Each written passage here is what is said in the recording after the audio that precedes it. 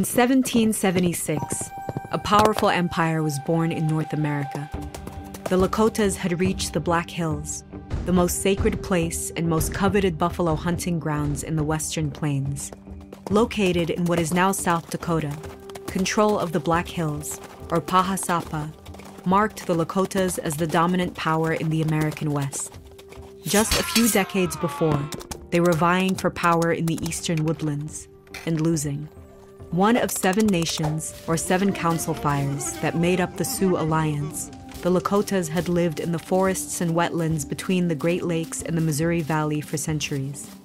In the 1600s, European colonizers destabilized this region.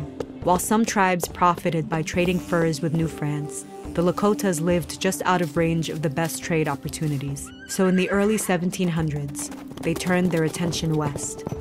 The Western Plains were much less fertile and abundant than the Lakotas' homelands. The only easy access to food and water was immediately alongside the rivers. Land Arikaras had already claimed. To compete, the Lakotas became skilled buffalo hunters and warriors on horseback. They conquered the farming Arikaras, forcing them to pay tributes of maize and squash.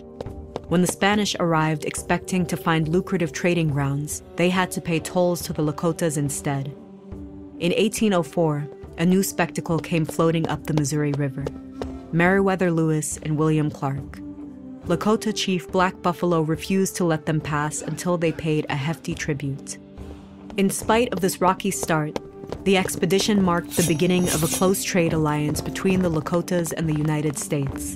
Lakota men hunted buffalo, while women processed the hides into robes for trade. The U.S. government supplied guns, ammunition, and other goods, even providing Lakotas with smallpox vaccines that protected them from the deadly epidemics that ravaged other Native American nations. On paper, the United States had acquired the Lakotas' lands from France in the Louisiana Purchase, but the Lakotas would not cede their lands because of an agreement between 2 foreign powers. Though there were 15,000 Lakotas and 23 million Americans, the bulk of U.S. population and military might was concentrated on the East Coast.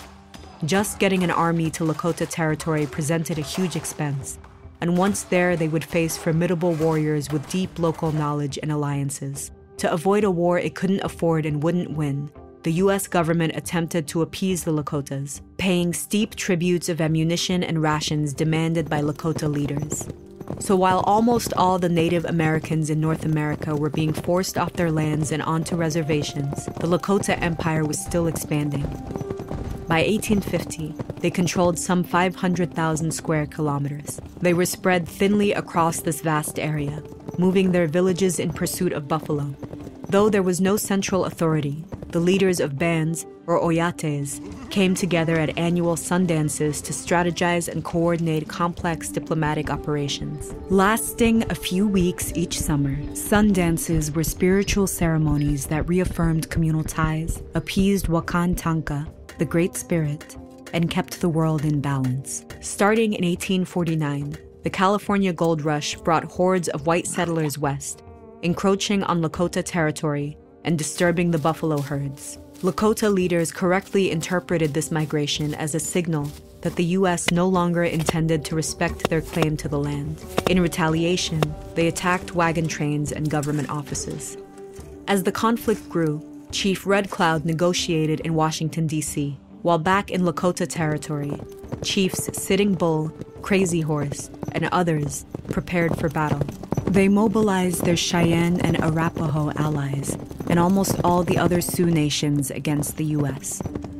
In 1876, exactly 100 years after the Lakotas' arrival, gold prospectors occupied the sacred Black Hills. For many Lakotas, this was the final straw. Following a vision by Sitting Bull, Crazy Horse led Lakota forces to decisively defeat the Americans in the Battle of the Little Bighorn. After this victory, the Lakotas faced an even graver threat. Wagon travel and railroad construction had decimated buffalo populations, and they faced starvation.